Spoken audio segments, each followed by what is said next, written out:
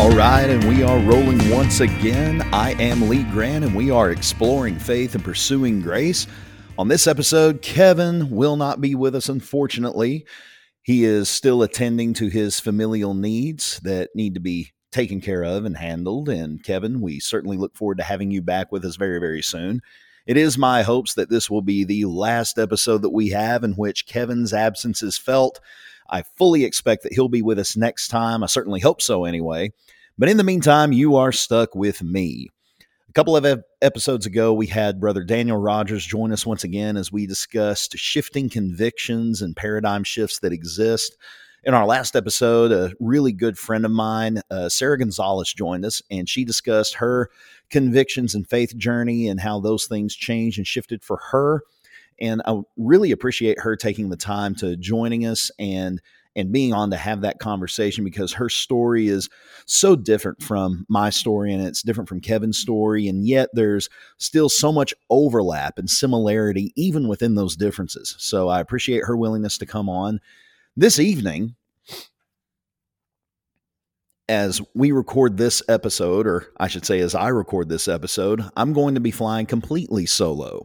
This is going to be a follow-up of sorts to the solo episode that I did some 10 months ago, in which I discussed my faith journey. I discussed my upbringing, where I came from, who I was, and where I was at that point in my spiritual life and faith journey.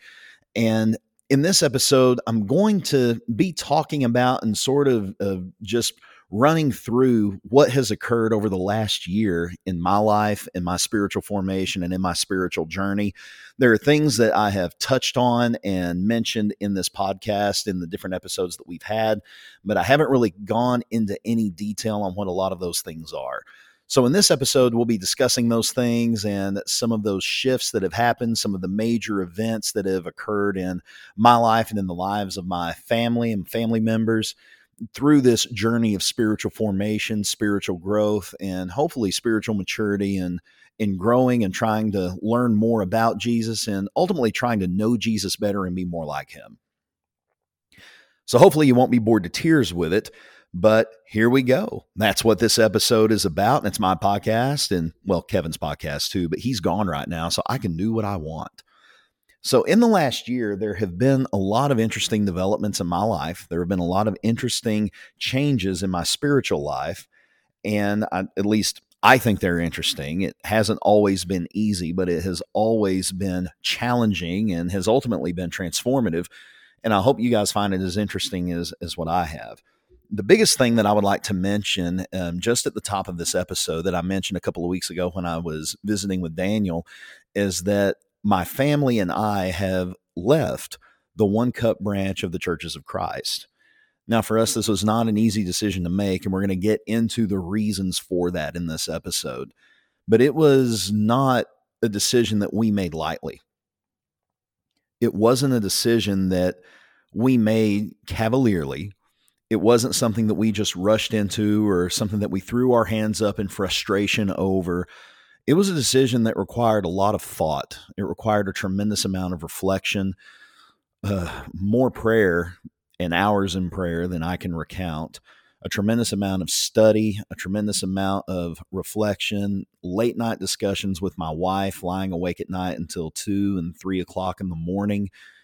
It was a stressful decision to make. It was not one that came easily, but it is the decision that we ultimately landed on, and it's the one that, after many hours of prayer and study and contemplation, that we arrived at, because we saw that the value that that decision would make for our family far outweighed any of the consequences that may arise from it.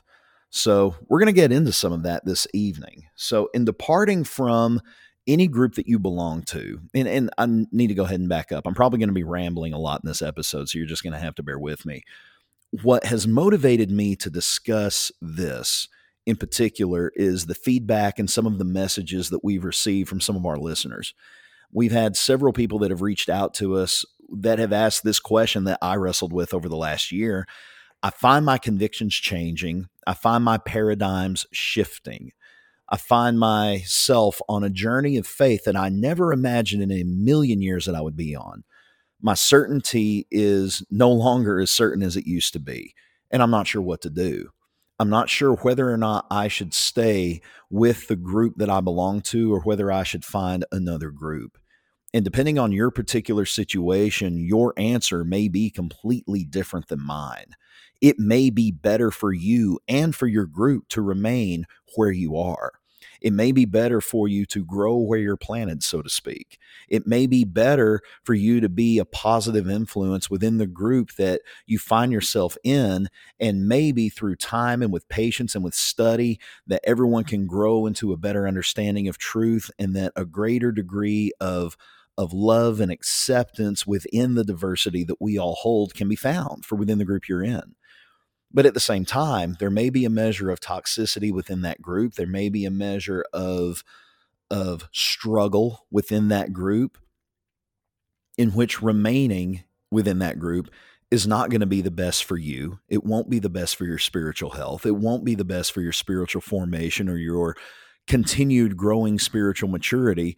And it very well may be that the best decision that you can make at that point is to leave that group and find another community of believers that are more like-minded with the journey that you're on. Whatever the case may be, no one can make that decision for you. You have to make that decision on your own. And it's not a decision that you should make cavalierly. It's not a decision that you should rush into. It's not one that you should just snap your fingers and think, well, I'm done. I'm going to throw my hands up and go do this in frustration or out of fear or any other thing. It's something that takes prayerful consideration, and it takes a tremendous amount of courage and energy to either choose to remain where you are or even to depart and find another group. So if you're in that situation that I found myself in, that our family found itself in, if you have any questions, if you'd like to reach out or get some feedback or some advice, whatever the case may be, I'm not going to say that I'm the expert in this by any stretch of the imagination, but if you need to bend an ear, I'm here for you, and I know Kevin is as well. So one of the questions that I know is probably burning within the minds of many of our brethren that remain within the One Cup group. And yes, I still believe that that those that are within the One Cup branch of the churches of Christ are my brethren. Part of what made this decision so hard is the fact that I love all of those brethren dearly. I've spent a huge chunk of my time and of my life within that particular group. I've forged wonderful friendships and deep relationships with people in that group. And as far as I'm concerned, I'm of the opinion you're going to be hard pressed to find a better group of people. There are some wonderful, amazing Christians within that branch of the churches of Christ. These are some of the most honest, down to earth, salt of the earth people that you will ever meet in your life. I have seldom seen more hospitality or a greater degree of love and regard for one another than I have in that group. And that in and of itself is part of what made it so hard to make that choice, because these are people that I love dearly. These are people that I respect, even though my convictions have shifted, and through this spiritual evolution that I've undergone, things have changed and my opinions and perspectives have changed on Scripture, how Scripture is to be approached, and the conclusions that we inevitably arrive at whenever we examine the Scriptures and make the effort to arrive at truth. Even though all of that's the case, there's still no love lost, and there is no loss of respect for anyone there.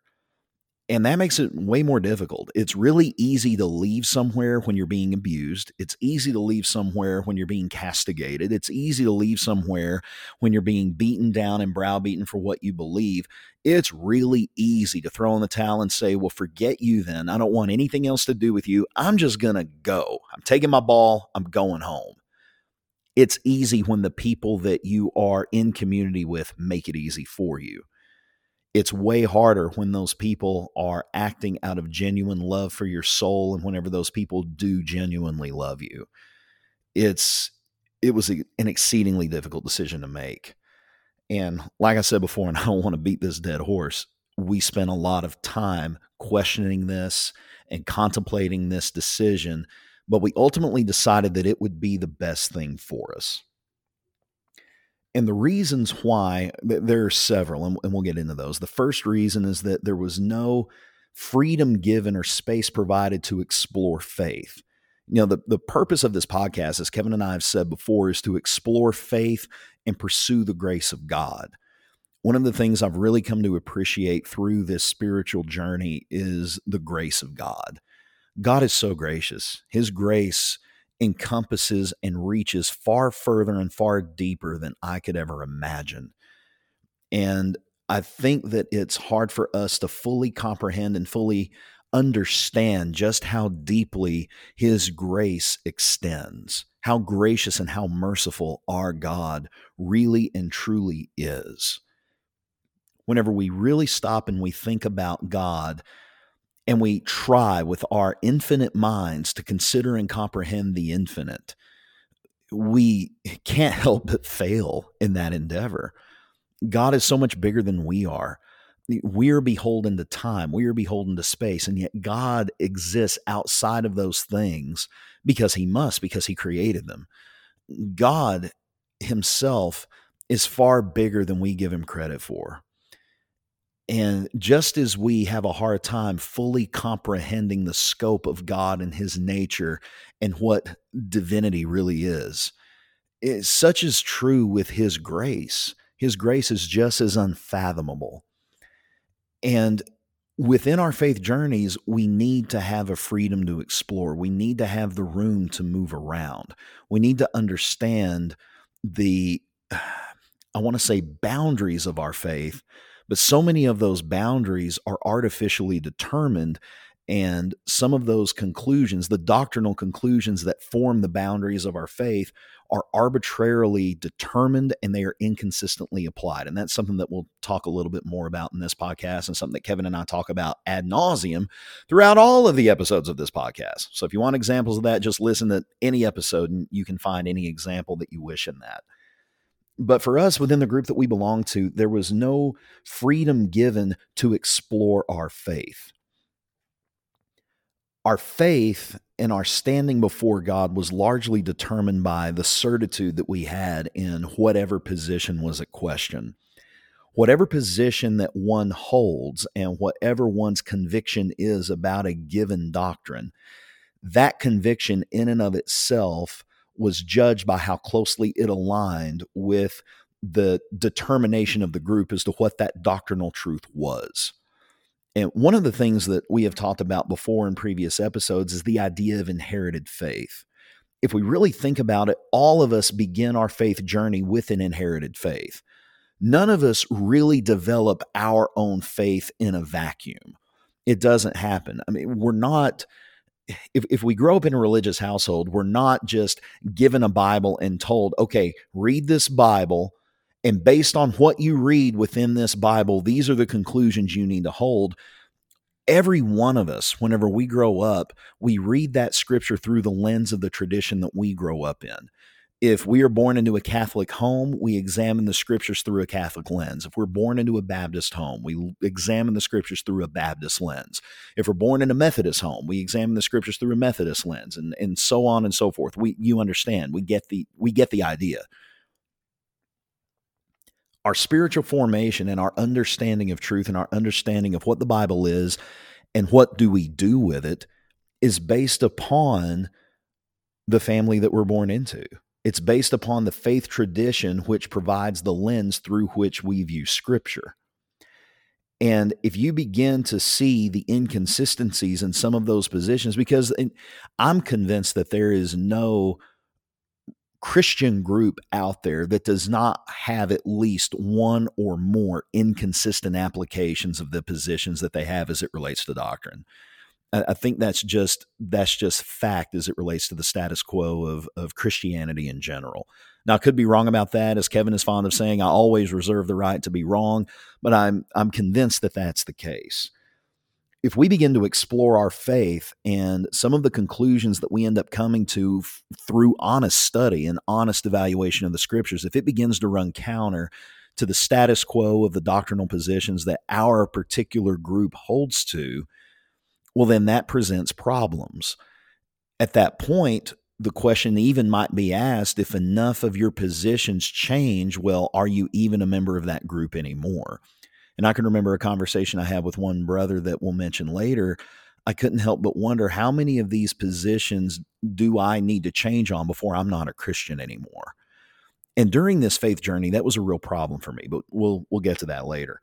The point is that we really didn't have the freedom to explore our faith.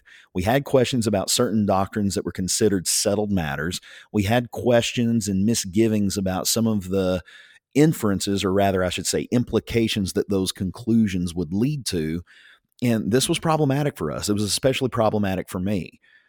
And I want to go ahead and say this: throughout this journey, which I've been going on for about the last 6 years, I really didn't ever share it with anyone until just recently, until within the last year to 18 months or so. And through all that, the person I was more afraid of sharing any of this with was my wife. My wife, having grown up within the One Cup branch of the Churches of Christ, she had been in it and had been through it for far longer than I had at this point. And my concern was if I begin to share these concerns with her, or these thoughts with her, or these doubts that I was experiencing, this erosion of my certainty in the doctrinal truth claims that our group made and that we rested our faith upon, I was afraid that she would begin to worry about me. I didn't want to stress her out. I didn't want her to think, oh no, well, Lee's just thinking about these things. Oh, I'm worried for his soul. Or worse yet, for her to think that now I'm becoming a false teacher or a terrible reprobate, and then disfellowship me and refuse to even sleep in the same bedroom that I did. I didn't want that. I didn't want friction in my marriage. And so I kept a lot of this to myself. And I found out just within the last few months that these are questions that she was wrestling with too, but she never really had the words or the freedom to develop the words to begin to state some of these misgivings that she had and some of these doubts she had. And so that really even drove the point home even more for me that I'm not alone in this. And if you're out there listening to this and you're having these same doubts in your certainty, you're not alone either. I would hope that this podcast has at least demonstrated that if you're having these struggles in your faith, you're not alone. Well, we didn't have the freedom to explore our faith. And that's what led to Kevin and I starting this podcast. He and I have talked about that at length, about how he didn't feel like he could really talk to anybody because whenever he did, he would get, shouted down or castigated or marked as a false teacher, and then people would just write him off. And that's a really tough place to be. And so we wanted to provide a safe place to have these conversations with people of dissenting perspectives, or people that hold the doctrines that we really don't even believe in, but we want people to have a chance to discuss those things so people can see there's a wide range of beliefs that exist out there within Christianity. Well, whenever we started this podcast, I expected there would be blowback from it. I expected to receive a lot of pushback from the brethren that I had called brethren for so long. And unfortunately, or maybe fortunately, I could say, I was right. It did happen. It did end up coming to fruition. Within about 6 weeks and maybe 6 to 8 episodes that we had released at that point, I had a brother contact me out of concern. He had contacted me because he was worried about what he was hearing on the podcast and how these discussions that Kevin and I were having ran counter to the worldview and perspective and doctrinal opinion, I should say, of the consensus of our particular faith group. And so he wanted to get together and have a conversation with me. And to this day, I am grateful for him and his willingness to come to me with this. So often we just want to talk about people behind their backs. So often we just want to say, oh, did you hear what this brother said? Or did you hear what this sister said? Or did you hear what they're doing? We want to gossip about it. We want to talk about them, but we never want to talk with them. And so to that brother, if you're listening, you know who you are. And even though that conversation really didn't go your way, and nor did it really go my way, I'm grateful to you. And I'm thankful for you. And I love you deeply. I love you dearly. I respect you immensely. And I'm thankful that you thought enough about me to come to me with your concerns. Well, he came to me and we had a conversation, and it lasted well over 6 hours. We really didn't get anywhere. And through this conversation, we'll circle around to some of the concerns that he had. But one of the things that I had stated is what I just spent the last 15 minutes or so talking about. We don't have the place or the space to ask questions or to question these things. And the statement was made, and the remark was made, oh, well, you can ask questions. It's good to ask questions. But make sure you only discuss these things with faithful preachers. Find people who are faithful to ask these questions to, and they can help lead you to the truth of them. And by faithful preacher, what is meant are those preachers who hold these positions and who know these doctrinal perspectives and can guide you back into a better understanding of them and get your thinking right. That's really what's being implied with that statement. And the issue with that is twofold. Number one, it creates an echo chamber in which you're not really exploring your faith at all. You're not really exploring anything as much as you're reestablishing what is purported to be the truth, and I say that in quotes, of the matter. And the second issue, and this is really the issue that I took with it, is that it almost makes it seem as if you don't have a brain in your own head to think with. And the issue with that is that these positions and doctrinal positions, and at that time it was very much still about doctrinal positions for me, these are doctrinal positions that I knew and I knew well. These are positions that I had studied and looked at, even though it was through the lens of this particular faith tradition. But these are things that I had preached about. These are things that I had taught about. These are things that I had held private Bible studies about. And so this idea of talk to these faithful preachers, you need to talk to these men about it because they know the truth, quote unquote, about it. In other words, they are convicted and hold the right conclusions on the matter. Well, why should I talk to them if I already know what their talking points are? How does hearing what I have already heard and reestablishing and reaffirming what I have already known and what I have already taught, these very things that I'm questioning from the same position I'm questioning them from, how does that help develop faith? How does that help one move beyond those questions? Because if I have a question about a particular doctrinal issue and I already know talking point A, B, C, D, and E and the proof texts that support those things and those positions, what good does it hear me to hear talking point A, B, C, D, and E referred to again and discussed again from the same perspective I've already held? The issue is that perspective in and of itself. It's not really something that's going to do me or someone else in my position any good. But if we ask questions and we're seeking only the answers that fall in line with the narrative that we hold to, we're not exploring our faith. At that point, I would even say we're not even testing all things so that we can hold fast to that which is good. We're only testing these things, and we're only going to test them by these parameters. And at least to me, that doesn't seem healthy. So that entire perspective is not something that I believe to be helpful. And not having the freedom to explore faith was a really large part of us leaving. And that's not to say I didn't reach out to certain preachers or so-called faithful preachers to ask them these questions. I did. I did try that. But the answers received were the same answers that I had already believed for so long. And these were the answers that I was beginning to deconstruct and that I was beginning to work through. And so in that sense, it really didn't help matters. And in some cases, there were really no other answers provided at all. Another part that played in our decision to leave, and I alluded to this in the discussion I had with Brother Daniel, is being benched. One of the ways within the churches of Christ, if you're not familiar with how the churches of Christ works, is that the worship service is structured and men are called upon to take different active leadership roles within that worship service. So a man will be called upon to lead songs, or multiple men may be called upon each to lead one or two songs. A man will give the lesson or preach, and this man may be a paid preacher who holds the position of pulpit minister, or in some churches, a practice called mutual edification is conducted in which multiple men rotate on a teaching schedule.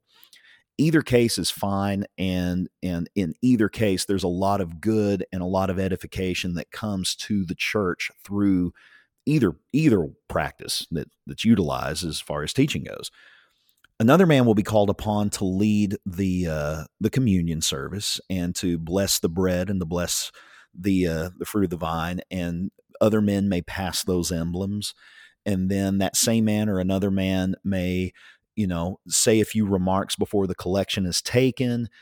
And that's kind of how it works. Different people are called upon to take a different active participatory leadership role within the worship. And most of the time, these people are called upon in a manner that's commensurate with their ability to serve within that capacity. So if you have someone who maybe has a really good voice, but they're not a very good public speaker, they're not going to be called upon to teach because their public speaking skills are not adequate to that task. But that same brother may be called upon to lead a class or to lead a Bible study or something along those lines, because in a small group setting, they're very learned, they're knowledgeable, they work better in that capacity. There may be a man who is an excellent public speaker. He's an excellent orator. He's well studied, so he'll be called upon to teach, but he can't carry a tune in a bucket, so he's not called upon to lead a song. Why would you do that? That's a bad idea. Maybe these men don't have an ability to lead a song or to teach, so they'll be called upon to pass the basket, or they'll be called upon to wait on the table, as it's called, and direct thoughts in the communion portion of the service. In any case, different men, based on their capabilities and capacities, are called upon to participate within the service in some way. And as many of you have noted, I'm very good at talking. I enjoy talking. I'm not as well studied as so many other people. As far as the Bible goes, I still really consider myself a novice. I'm always learning. I'm always trying to learn more. But I had a teaching role. I would teach. There was no role within the worship of the church that I could not be called upon to serve in some capacity. I'm not the best singer in the world by any stretch of the imagination, but I can sing. So I would lead songs. I would lead the communion. I would lead a prayer. I would be called upon to teach. There were all roles that I would take.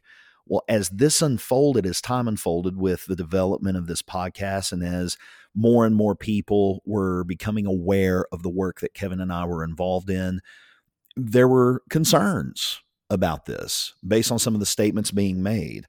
And in our home congregation, I was benched. Now, that in and of itself wasn't an issue at first.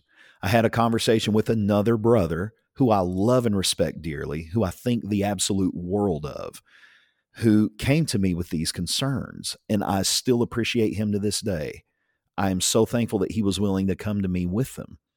He shared in the teaching role within the church that we were a part of, and after about 3 hours of talking one night after services, during which this conversation, I broke down and cried because I had been struggling and stressed out with all of these questions and all of this junk that I had been dealing with for so long. He said, I think it would be better if I handle all of the teaching for a little while. And I agreed with him 100%. And I still agree with him that that was the best decision that could have been made. It's completely understandable. At this point, my convictions were shifting. My faith was evolving. My spiritual journey was growing some legs, and things were really starting to change within me. But I no longer shared the same pattern of convictions that were expressed by this particular faith group. And you don't want someone in the pulpit teaching something that runs counter to those beliefs. Now, had I stayed in a teaching position, I had no desire to get up and teach something that ran fully counter to the convictions and implications and inferences that our particular group held to at that time. I had no desire to do that. I would keep it general. I would keep it low key, but I understood where he was coming from, and I still think that that was the wisest course of action to take, and I still agree 100% that that was the right thing to do. But the problem was it didn't stay there. I was still called upon to take a role, to lead a song, lead a prayer, or to wait the table or serve communion. But eventually it got to the point where that wasn't happening anymore. Eventually it got to the point where I wasn't being called upon to pray a prayer. Eventually it got to the point where I wasn't being called upon to lead the communion. Eventually it got to the point where I was only being called upon to lead a song. And that's fine. This isn't about my ego being bruised because I'm not being called on to lead, so I'm just going to leave and take my ball and go home. It's not about that at all. It was never about that. The issue wasn't not being called on. The issue was that there was no further discussion after this point about what was going on. There was no effort made to understand where I was coming from. There was no effort made to try to dive into these things and answer these questions and study them out together as a group or even one-on-one with anybody. No one brought any of these concerns to me at all. And that really kind of hurt in a way. And the thing that I was guilty of was no more than questioning some things and asking questions and exploring this in a public way. Even within our worship services within the churches of Christ, if there is an error on the part of a brother who's called upon to participate, if there's some sin of moral turpitude or some crime committed, if a brother is seen going out to a bar and getting drunk one night, or if they're seen going and carousing around town, or if they're caught shoplifting or something like that, or if they get into a fight, with someone and it's publicized, or even if it's not, and there are no legal ramifications for whatever choices that person makes, they won't be called upon to take part in the service because of the sin or because of the error or the misstep that took place. And that's understandable as well. But I hadn't committed any guilt or crime of moral turpitude. I wasn't guilty of any break in morality. I wasn't guilty of any error, even as we defined it. I wasn't guilty of any erroneous practice apart from publicly discussing some of these questions and wrestling with these things through the form of this podcast. Publicly discussing these ideas and these convictions, hosting this podcast with Kevin, was the sin that I was guilty of. And if we circle back around to that first conversation that I referred to, that sin was cavorting and talking with and engaging with a false teacher. Kevin was labeled and referred to as a false teacher by several who had approached me with their concerns, and that was based on 2 John verses 9 through 11. Now, Kevin's no stranger to being labeled a false teacher. He was labeled that by so many within the fellowship he belonged to, and he was labeled by that by practically everybody in the fellowship that I belong to. And I'd like to go ahead and take a moment to read 2 John, which is only one chapter, and read verses 9 through 11. Here the apostle writes, "Whoever transgresses and does not abide in the doctrine of Christ does not have God. He who abides in the doctrine of Christ has both the Father and the Son. If anyone comes to you and does not bring this doctrine, do not receive him into your house nor greet him, for he who greets him shares in his evil deeds." And the brother that came to me before, that first brother who I had that initial 6-hour conversation with, this was the biggest point he was making. This was the biggest error in his mind, and this was the biggest concern that he had. You're cavorting with a false teacher. This man does not abide in the doctrine of Christ. And you're greeting him. You're receiving him into your house. You're calling him a brother. You're sharing in his evil deeds. And that Pendergrass, you've got to cut it off. You've got to let that go. And if in this contrast you consider the doctrine of Christ to be a synecdoche for all of the particular doctrinal positions your group might hold, well, yeah, that makes sense. And for those listening, a synecdoche is something that it's a figure of speech that means the part represents the whole. For example, if you buy a new car, or if your friend buys a new car, they may say to you, "Man, I like your new wheels." They're not just talking about the wheels on your car. The term wheels is a synecdoche that represents the whole car. So in this sense, the doctrine of Christ is often viewed as representative of all of the doctrinal positions that your group holds. For example, our group held to the idea that communion should only be practiced with one loaf and with one cup. Whenever a congregation observes the communion, they must use one loaf and one cup that everyone partakes of. And even now, I still can see the symbolism, the powerful symbolism that can exist within that. And we'll talk about that here in just a little while. But the point is that the doctrine of Christ from the viewpoint of so many people means all of the doctrinal positions a particular faith group might hold. In ours, it's having one loaf and one cup used in the communion. Another position was that women should never cut their hair. That long hair in 1 Corinthians 11 means hair that is not cut, and that men can't grow long hair at all. Another example, which is common to the churches of Christ and also the Eastern Orthodox Church and also the Primitive Baptist Church, is that no instruments should be used in worship. We can't use instruments in our song service in worship to God. And there's a whole smattering of other doctrines that we could consider. But the point that my brother was making whenever he came to me is that Kevin is a false teacher because he doesn't abide in the doctrine of Christ. And to him, the doctrine of Christ meant all of the doctrinal positions that our people held to.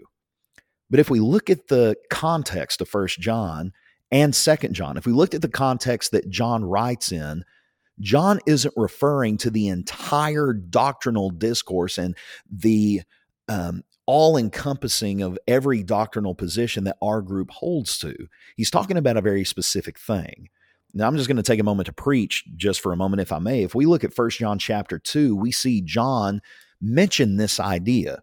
In 1 John chapter 2 and verse 22, the apostle says, "Who is a liar but he who denies that Jesus is the Christ? He is Antichrist who denies the Father and the Son. Whoever denies the Son does not have the Father either. He who acknowledges the Son has the Father also." So those who deny Christ are liars. Those who are Antichrist are those who deny God and those who deny Christ. Those who deny Jesus, specifically those who deny his divinity, those who deny his sonship, those who deny his full humanity and his full divinity, are not of Christ. They are not of God. But he who acknowledges Christ has the Father also. John goes on to say in 1 John 4:11, "Beloved, if God so loved us, we also ought to love one another. No one has seen God at any time," verse 12 says. "If we love one another, God abides in us, and his love has been perfected in us. By this we know that we abide in him, and he in us, because he has given us of his Spirit." And in verse 15, he says, "Whoever confesses that Jesus is the Son of God, God abides in him and he in God. And we have known and believed the love that God has for us. God is love, and he who abides in love abides in God and God in him." So what we see John break down for his readers, and we need to understand the cultural context and the literary context of John. He's battling against the Gnostics, and he's writing these epistles as a polemic against the Gnostics who believed that Jesus was a docetic spirit. Jesus was not fully human. He was only divine. He existed as a hologram, and his physical body wasn't even really physical, and that's a whole other podcast in and of itself. But the point is John's purpose that he writes to is to establish Christ's divinity and humanity. John is saying that if you are of God, you accept that Jesus is real, and not only do you love God, but you demonstrate your love for God and your fidelity to God by expressing love for one another. So whenever John writes of a false teacher, this is the context that he's speaking to. If we go to 2 John and we begin in verse 4, John says, "I rejoice greatly that I have found some of your children walking in truth as we received commandment from the Father. And now I plead with you, lady," not a literal lady, he's speaking to the church. "Now I plead with you, lady, not as though I wrote a new commandment to you, but that which we have had from the beginning, that we love one another. This is love, that we walk according to his commandments. This is the commandment, that as you have heard from the beginning, you should walk in it."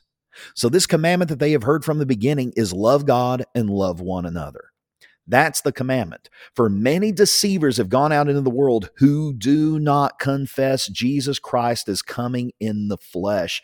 This is a deceiver and an antichrist. So if we bear that in mind when we consider who this false teacher is that John is discussing in 2 John verses 9 through 11, this deceiver, this false teacher is one who does not regard Christ as coming in the flesh, and this is one who does not abide in God, nor does God abide in him, because he does not fully love God, nor does he love his neighbor, nor does he love his brethren. Whoever transgresses and does not abide in the doctrine of Christ is the divinity of Christ. Whoever does not abide in the doctrine of Christ does not have God. If anyone comes to you and does not bring this doctrine that Christ has come in the flesh, that Christ is fully divine and still fully human, that Christ lived and breathed and died that we might be redeemed. If they come to you and they don't bring this, they are a false teacher. You do not allow them into your home. You do not bear them Godspeed. You do not partake in their evil deeds in denying Christ's essential humanity and his essential sonship. Kevin ain't guilty of that, y'all. And if you think Kevin's guilty of that, you haven't listened to very many episodes of this podcast. Kevin loves Jesus with every fiber of his being, and as a result of this, it can't be said that Kevin fits the description of 2 John verses 9 through 11. But I fully understand why these brethren felt and still feel the way they do. And I fully understand that they probably think, and well, I know they think, I'm a false teacher now myself. And I get it. I really do. Within that paradigm in which the doctrine of Christ means all of these particular doctrines we hold to, well, from their perspective, my soul's in imminent danger and it needed rescuing. I had deviated from those old paths and was dangerously towing the line of apostasy and have fully engaged in and entered into apostasy. But in this sense, my apostasy was due to my shifting perspectives and the evolution of my convictions on certain doctrinal matters. Through this process, I was becoming aware of my own inconsistencies with the doctrinal positions I had held to and that were shared by my faith community, and I was trying to find a way to reconcile those inconsistencies, and I found little to no help in that within my faith community. And as a result of that, that's a large part of why, as a result, that we ultimately decided we needed to leave. And what it really all boiled down to was this question: will God's grace cover doctrinal error? Or if we put it another way, will God show mercy to those who are operating within their best capacity to serve him, but might have a misunderstanding about some doctrinal issue or practice?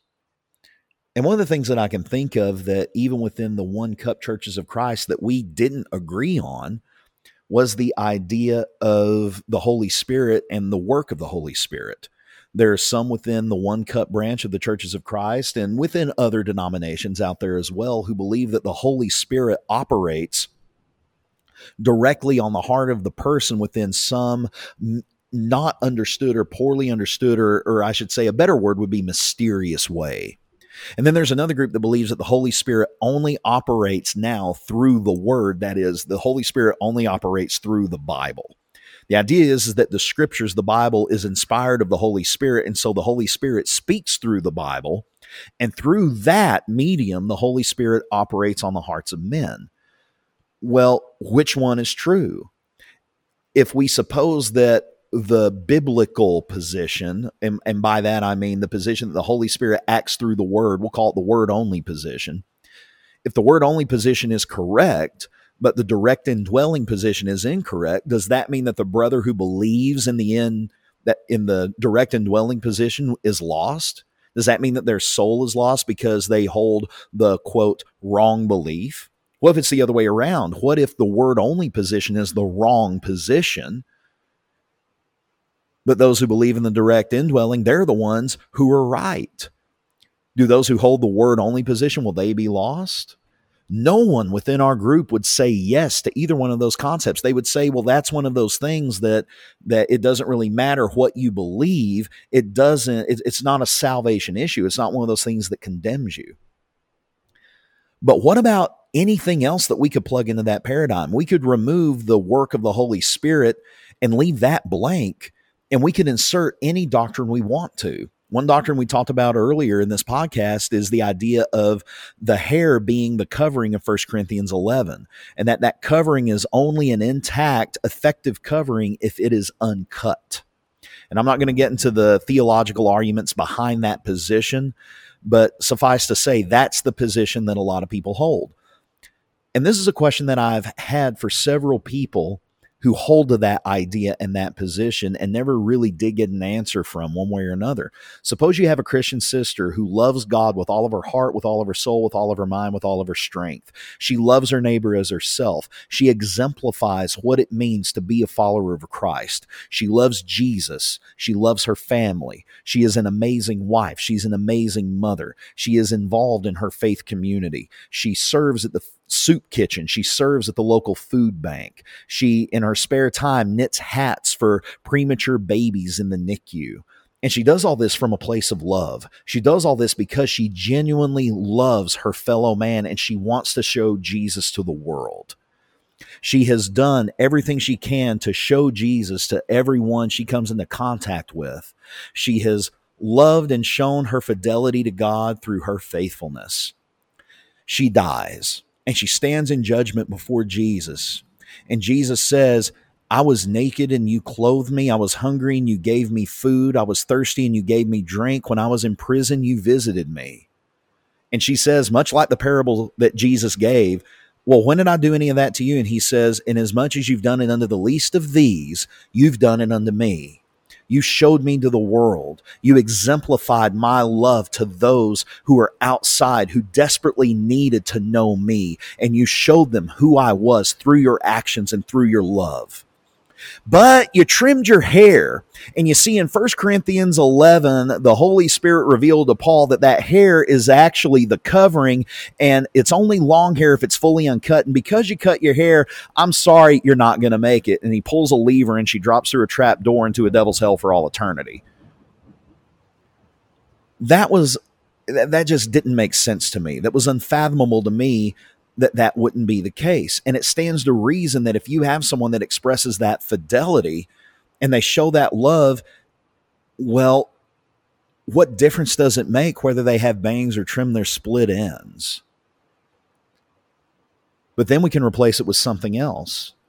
What if we take it from an individual to a group? Well, a group of Christians who love God and express their fidelity to God and show their love to their fellow man through everything that they do, will they be condemned if they use an instrument in their worship? And in this, I'm not saying these are people that are ignorant of what the Bible might or might not say about these items or these topics. These are people who have studied, and through careful study and consideration and contemplation, they've just arrived at a different place and a different conclusion than what other people have. They say, I see your rationale. I see why you believe what you believe, but X, Y, and Z leads me to think that your conclusion is not the best. Will they be condemned for that?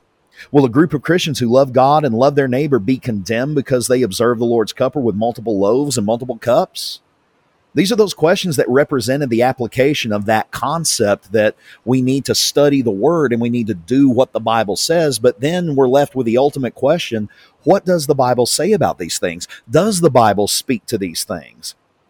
Essentially, from our perspective, our group weren't Christians only. We were the only Christians. We were the only group of real bona fide Christians because we were doing the right rituals the right ways and had the right doctrines that we practiced and taught the right way.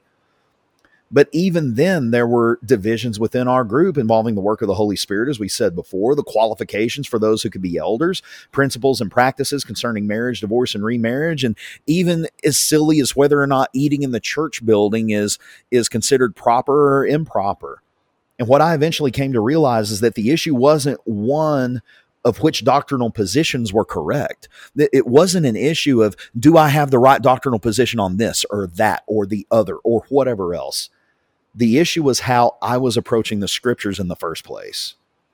I was approaching my study of the Bible like an attorney who would approach finding case law so that they could establish and justify their legal opinion on a particular matter. And that's just not how the Bible works.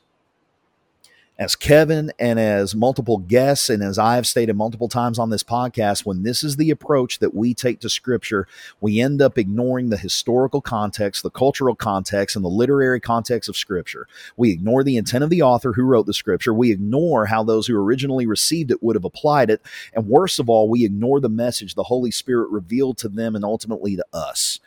And as a case in point, I can't think of a better case than the cup. Whenever we consider communion, those within the one cup branch of the churches of Christ consider how communion is practiced to be right up there and equal to considering the sonship and deity of Jesus Christ himself. And if we take a look at what Paul says in 1 Corinthians chapter 11 regarding the communion, in verses 23 through 29, he gives instructions to the church in Corinth for how the communion is to be observed. Here he says, "For I received from the Lord that which I also delivered to you, that the Lord Jesus on the same night in which he was betrayed took bread. And when he had given thanks, he broke it and said, 'Take, eat. This is my body, which is broken for you. Do this in remembrance of me.'" Now we'll stop there for a moment. Whenever we talk about the loaf, the bread that's to be used in the communion, or that we use in the communion, the one cup church and those who ascribe to the one cup perspective will say, well, what does he mean by do this in memory of me? He means to do what he did. He means you take one loaf and you all partake of that loaf. In verse 25, it says, "In the same manner, he also took the cup after supper, saying, 'This is the cup of the new covenant in my blood. This do as often as you drink it in remembrance of me.'" In Matthew's account of the communion or the Lord's Supper, when it was established in Matthew chapter 26, this is very similar to the language that Matthew uses. Jesus takes bread and he says, he takes it, he blesses it, he breaks it, says, "Do this in memory of me."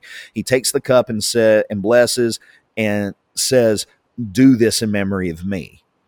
And the question is what does this mean and do this? From the one cup perspective, it means you take one loaf, it means you take one cup, and you do what Jesus did. But is that what it means? Does it mean be sure, be double sure, be triple sure that whenever you observe the communion, that you take one and only one cup in your congregation? Because if you don't, you place all of the souls in your congregation at jeopardy. Was the purpose of the Holy Spirit to make sure that everyone knew you must only take one cup? If you take more than one cup, if you use two cups and run one down each side of the building, if everyone has their own cup that they partake of, if you do that, oh my goodness, you do so to the damnation of your own soul. From the one cup perspective, yes, that is the case. That is what is believed. Verse 26 says, "For as often as you eat this bread and drink this cup, you proclaim the Lord's death till he comes. Therefore, whoever eats this bread or drinks this cup of the Lord in an unworthy manner," well, what does an unworthy manner mean? Well, it means that you're using more than one cup. You're not doing it the right way. Takes the cup of the Lord in an unworthy manner will be guilty of the body and blood of the Lord. But let a man examine himself, verse 28, "and so let him eat of the bread and drink of the cup. For he who eats and drinks in an unworthy manner eats and drinks judgment to himself, not discerning the Lord's body." It's a big deal. But the question still remains, is that the point the Holy Spirit wanted to make? If we approach the Scripture from an attorney perspective, from a lawyer perspective, and we're trying to establish what the case law is for how communion is to be observed, well then, yeah, it makes a lot of sense. But if we consider context, if we consider the purpose of the commandment, if we consider the purpose of communion itself, well then that really changes things if you think about it. The purpose of communion is to remember Jesus. The purpose of the communion is to remind us that we are one body, to remind us that Christ died and suffered and shed his blood that we might be redeemed. That is the purpose of it. That seems to be what the Holy Spirit's trying to communicate. If our souls rested on how many cups we use in the communion or how many loaves we share from in the communion, then why isn't the Holy Spirit explicitly 100% clear in saying, make sure you absolutely only use one cup in its observance? And through this process, this is the point that I'm getting at here. Is that the point the Holy Spirit was making through Paul? And it doesn't seem to be. And that's just a picture of the process that that my wife and I have gone through in determining where we are and what we need to do. Through this process, I realized the issue was not the doctrinal positions I held and whether I had the right ones or the wrong ones. It was the entire framework I was using in my study of the scriptures. And, for a long time in the early days of this podcast, I didn't really share anything about it with anybody on my personal social media channels. I didn't really discuss it with any of my friends or acquaintances within the church. And it was mainly out of fear of confrontation and castigation. But after a time, that fear, it ended up waning. It ended up melting away. And it's largely because of all of you that listen. It's because of you, the audience, that has reached out to Kevin, that's reached out to me, that's reached out to both of us. And you of all that have expressed how much of a help this has been to you, that emboldened me to begin sharing this with other people. And whenever I realized that in sharing this and in speaking this and in seeing that I wasn't really alone anymore, that really helped bring about some clarity. Whenever I realized that my entire approach to the scriptures was predicated upon a false notion of what the Bible was and how I needed to read it, it made it a lot easier to reorient myself to what the Bible actually is and what it is that we're supposed to do with it. Through prayer and careful study and so many of those late night conversations I mentioned before, we made the decision that we would leave the congregation we were a part of at the first of the year, that we would leave the One Cup Fellowship that we had belonged to for so long behind. And in doing so, we have found a new group. We still worship with the Churches of Christ. We found a wonderful community that we have become a part of. This is a community that is much more ecumenical. Rather than believing that they are the only Christians and the only ones that have it right, this is a group of people that view themselves as Christians only, not the only Christians. Our goal and mission is to study the scriptures and to ultimately put them to practice and application in our lives. But there's also space to hold convictions that may run counter to the convictions of others. There's still room for us to grow and to explore faith as we pursue grace. We're allowed to do that. We're not looked down upon for doing that. And there's a tremendous amount of love and charity that's expressed within that. It's been a hard journey at times. It's been one that has been met with many sleepless nights. But ultimately, the decision that we made to depart from our fellowship has been one that has been met with much blessing. As hard as it was, and as much as we miss those that we have departed from, and as much as we love them and as much as we wish them the best and hope that much of their work that they do to spread Jesus and the knowledge of him to those who need it is successful, we found ourselves unable to continue onward for those reasons that we just spent an hour discussing and so many more. That's pretty much where we are now. We're in a very good place. We're enjoying where we are now, and we're excited to see what the future holds. And like I said earlier in this episode, if you find yourself struggling with these same questions, you're not alone. And if you need to talk to anybody, Kevin and I both welcome the opportunity to discuss this with you if you think that we can be a help to you. You're never alone. Jesus is always there, and you have brethren who love you, regardless of what denominational banner that they fly their flag under. Well, this is all I really have to say for tonight. I never want to dismiss and close this out without extending my thanks to all of you. We appreciate you all very much. We appreciate the audience that we are growing. If this is a podcast, not only this episode, but just this podcast, this work in general, if this is something you believe could be helpful to someone else, share it with your friends. Share it with those who you think that this could help, that it could be an encouragement to. If it's been an encouragement to you, then it could likely be an encouragement to someone else. I know you've all been an encouragement to us, and that's the whole reason we keep doing it. Follow us on Facebook. Give us a 5-star rating on iTunes, on whatever platform it is you use. Share it far and wide. We thank you all so much, and we bid you all good night.